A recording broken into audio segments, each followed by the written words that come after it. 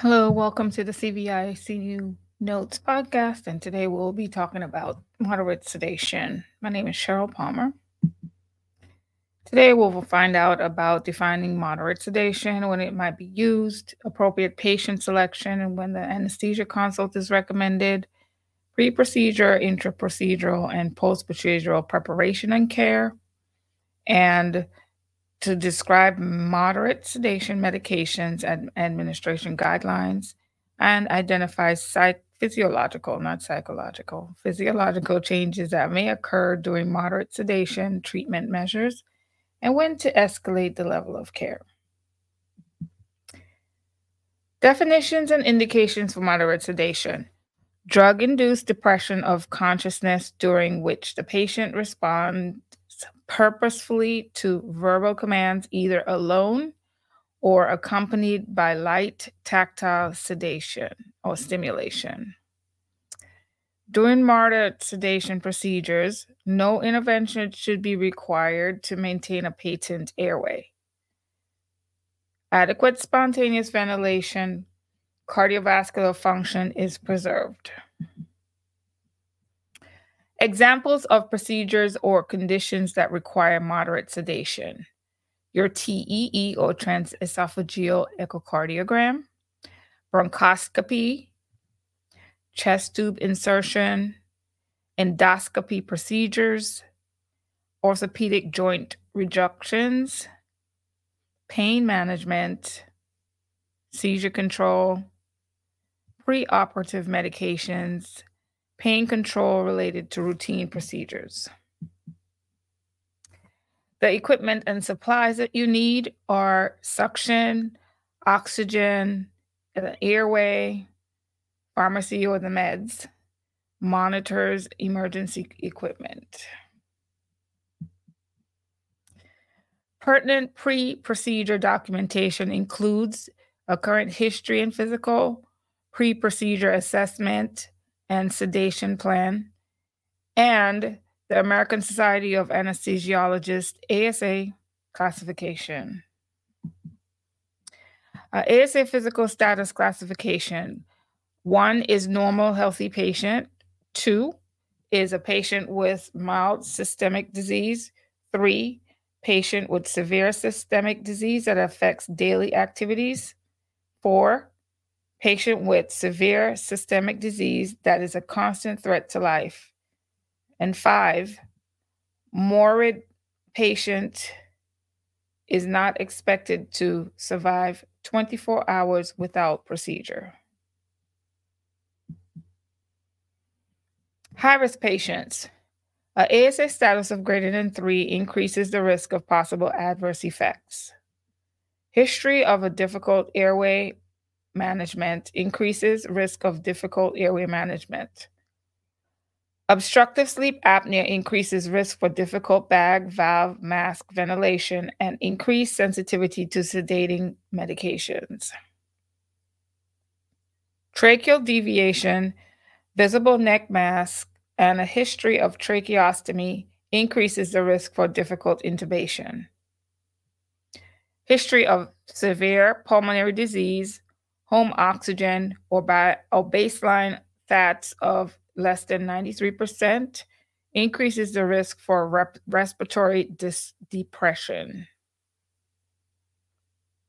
Morbid obesity increases the risk for difficult bag, valve, mask ventilation, and it increases the risk for supine obstructive apnea due to decreased functional residual capacity. Chronic alcohol abuse may increase medication dosing needs. A BMI greater than 40 plus signs of potentially difficult airway increases the risk for difficult airway management in emergencies. Age 70 or older may increase sensitivity to medications due to diminished clearance. History of failed sedation increases risk for respiratory and or cardiovascular compromise that precedes intended sedative effect. Recent oral intake with a violation of NPO status increases the risk of aspiration. GERD, slow gastric emptying, hiatal hernia, and increased intragastric pressure increases risk for aspiration. Altered level of consciousness decreases ability to protect the airway. So all those are signs of for your high-risk patients that you should look out for. Predictors of a difficult airway: teeth and bite, missing, loose, or decayed teeth, caps, crowns, dentures, edentulous, significant overbites or underbites, mouth opening and neck mobility, less than 3 finger breaths between the top and bottom teeth may complicate intubation. Limited neck mobility, a short neck. Thyromental distance, that's the thyroid cartilage to chin, less than 3 finger breaths, can be associated with a difficult intubation. Facial hair may impair appropriate mask ventilation. Pre-procedure preparation. This includes the attending physician's complete history and physical, informed consent and procedure verification, review of the nursing assessment, and documented sedation plan and NPO status. Procedure verification. Verify the procedure to be performed. Verify the patient by having the patient state their name and date of birth. Verify the side and or site. Mark the laterality. Medication considerations. Patient should have a documented sedation plan based on the patient's assessment and history. An order is required before obtaining and administering any medication. Timed verbal orders should be written before any additional medications are obtained. A physician must be present when a nurse administers the medication. Patients should have a documented sedation plan based on their assessment and history. Again, you have to have an order before obtaining the administering the medication. And the time verbal order should also be written, and the physician must be present when the nurse administers. Sedative medication administration guidelines. Midazolam or Versed. Usual dose is 0.5 to 2 milligrams IV. The onset of this midazolam is 2 to 5 minutes. The peak effect is 5 to 7 minutes, and the duration is 20 to 40 minutes. Midazolam is a preferred benzodiazepine, short-acting, causes amnesia, and potentiates a narcotic effect. Potent sedative that must be given slowly, administering over 2 minutes, unless the physician asks you to administer it much quicker. Never give as a single large bolus dose. Rapid or excessive IV doses may result in respiratory depression or arrest. Side effects: mild cardiac and respiratory depressant and paradoxical response or agitation. Highly synergistic when given with fentanyl, so be careful when you're giving those two together. The next drug is fentanyl, otherwise known as Duragesic. The dose is 25 to 50 micrograms IV. The onset is 1 to 5 minutes. The peak effect is in 1 to 2 minutes, and the duration from 30 to 180 minutes. Fentanyl is the preferred narcotic analgesic, short-acting, has an immediate response, and provides excellent analgesia. It is 75 to 125 times more potent than morphine. Potent respiration depressant that may result in severe hypoventilation and apnea. A rapid IV dose can lead to rigid chest wall and difficulty breathing. Side effects includes cardiovascular depression, bradycardia, and hypertension. That's a hypotension with the O. And highly synergistic when given with midazolam. So be careful with giving midazolam and fentanyl together for moderate sedation. Reversal agents. Flumazenil or romazicon. The dose is 0.2 milligrams IV. The onset is 1 to 2 minutes. The peak effect is in 6 to 10 minutes. The duration is 45 to 60 minutes. The maximum dose is 1 milligram. Side effects include resedation, benzodiazepine withdrawal. Patients receiving flumazenil must be monitored in recovery for 2 hours after the dose, as resedation may occur. Naxalone or Narcan. The dose is 0.1 to 0.2. I've seen 0.4 given milligrams IV. The onset is in 1 to 2 minutes. Peak effect is 5 to 15 minutes. Duration is 30 to 45 minutes. The maximum dose is 0.4 milligrams. Side effects include resedation, possible excitement, pulmonary edema, narcotic withdrawal, untreatable pain. Patients receiving naxalone must be monitored in the recovery 2 hours after the dose, as resedation may occur. Sedation medication dose and effects. Here they are. Decreased respiratory drive, decreased upper airway tone, decreased protective airway reflexes. When benzodiazepines are administered with opiates, their effect becomes highly synergistic. All moderate sedation agents should be given in small incremental doses and titrated to clinical effect.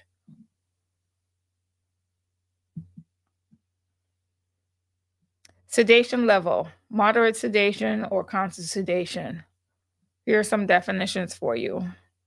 Responsiveness, responsive to verbal or tactile stimulation. Airway, spontaneous ventilation, no interventions required. Spontaneous ventilation is adequate. So this is what you should see during moderate sedation. Sedation level, deep sedation. This is what you will find. Responsiveness, response following repeated or painful stimulation. The airway, interventions may be required. Spontaneous ventilation may be inadequate. Sedation level may rapidly and unpredictably progress to deep sedation. A deeper level of anesthesia increases the risk of adverse events and possibly poor outcomes. Recognize and manage promptly and effectively as any unintended deeper level of sedation.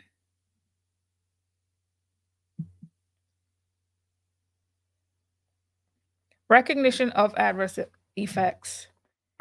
Unarousable to light stimulation, snoring, change in the sedation score, changes in blood pressure or heart rate if of 20% plus or minus from the baseline, arrhythmia, O2 sat decreases 5% from pre-procedure or is less than 92%, signs of dyspnea, apnea, hypoventilation, obstruction, cyanosis, that is a late sign of hypoxemia. Rescue action. Maintain the airway and suspend the procedure. Reevaluate the level of sedation and return of adequate ventilation. Consider rescheduling under anesthesia care if any of the above adverse events occur.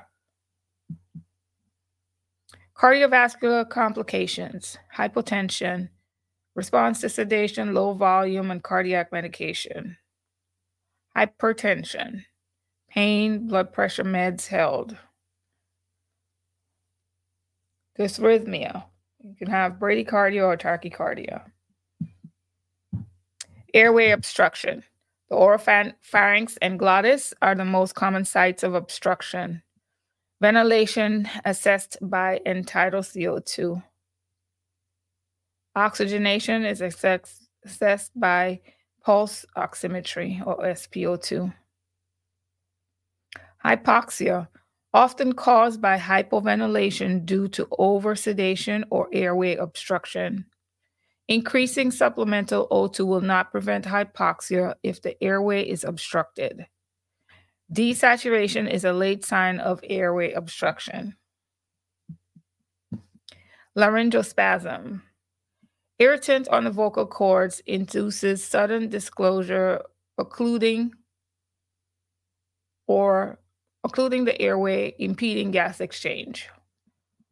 You could have inspiratory stridor. Attempt to resolve using bag, valve mask, positive pressure ventilation, or jaw thrust. Airway complication sedation level. The adequacy of ventilation shall be evaluated by continual observation of clinical signs and monitoring for the presence of exhaled carbon dioxide. Loss of end-tidal CO2 may mean airway obstruction, apnea, mouth breathing, shallow breathing with small tidal volumes. Airway rescue. Implement verbal and tactile stimulation. Manually open the airway and call for assistance. Head tilt, chin lift, jaw thrust. If effective, spontaneous respirations do not return, insert a nasal or oral airway. If there's no improvement, stop the procedure. Bag, mask, and ventilate. Or bag, mask, ventilate. Confirm adequate ventilation with chest movement, auscultation of breath sounds, and the end-tidal CO2. Consider a reversal agent and implement your BLS, ACLS as needed. Call for anesthesia assistance, rapid response team, or cold blue team as appropriate. Maintain a patent airway and manually ventilate until help arrives. Bag mask ventilation challenges. Needs to be performed correctly. Bag mask ventilation can be complicated by any condition that impairs an effective seal. Characteristics of possible difficult bag mask ventilation are obese, beard, elderly, snores, edentulous. Oral airways. Oral airways should only be used if the patient is unconscious or unresponsive with no gag reflex. For correct sizing, measure from the corner of the mouth to the angle of the jaw or the corner of the mouth to the tip of the earlobe. Use a tongue blade to displace the tongue to insert the oral airway. Verify patency of the airway. Auscultate breath sounds and reassess the patient's respiratory status. Remove the oral airway when the patient regains a gag reflex to prevent vomiting and aspiration. Nasopharyngeal airway contraindications. Anticoagulants, prone to nosebleeds, obstructed nasal passages, facial head trauma, cranial vault communication is suspected. Nasopharyngeal airway insertion. Select the appropriate size because improper placement can occlude the airway and cause respiratory distress. Measure from the tip of the nose to the tip of the earlobe. Lubricate the outer cannula. Guide the beveled edge upward toward the septum and follow the natural airway curvature. If you need assistance, stop, remove the airway, and try the other nostril. Verify patency of the airway. auscultate breath sounds, and reassess the patient's respiratory status. Documentation. Medication administration by drug, dose, route, and time given. Vital signs assessment every 5 minutes or more frequently if you need to. Blood pressure, heart rate, rhythm, and respiratory rate. Oxygen saturation, end-tidal CO2, sedation and pain score, percent oxygen delivered and method of delivery, type and volume of fluids, any interventions performed to sustain vital signs, and the procedure end time. Discharge criteria. So now this is more for the ambulatory areas versus a critical care area. This includes a physical assessment score equal to above the pre-procedure score. Stable vital signs O2 stat greater than 94%. Adequate pain management. Must have a physician's order for discharge. All patients must be accompanied by an adult accepting responsibility for the patient. If a reversal agent is given, the patient must remain in the recovery area for 2 hours post-administration of that reversal agent. Remember to make sure they don't have any reoccurrence of sedation. Things that we have that are reportable quality indicators: death, intubation, outpatient that's admitted and hospitalized, use of reversal agents, emergency calls like anesthesia, rapid response, and cold blue, CPR administered, failure to return to a baseline status, change in oxygen appliance to maintain oxygen saturation, manual airway support such as a chin lift, artificial airway, or a bag mask, hemodynamic compromise. This may vary by institution. Please refer to your hospital's specific policy for reportable quality indicators. You may have to enter these into your safety system so that it can be tracked. But again, refer to your hospital specific policy. Thank you for listening, and I hope this was helpful. You can keep in contact with me on CherylPalmer.com, and Instagram is the Cheryl Palmer. And you also can catch up with me on YouTube. It's CVICU Notes Podcast. Until next time.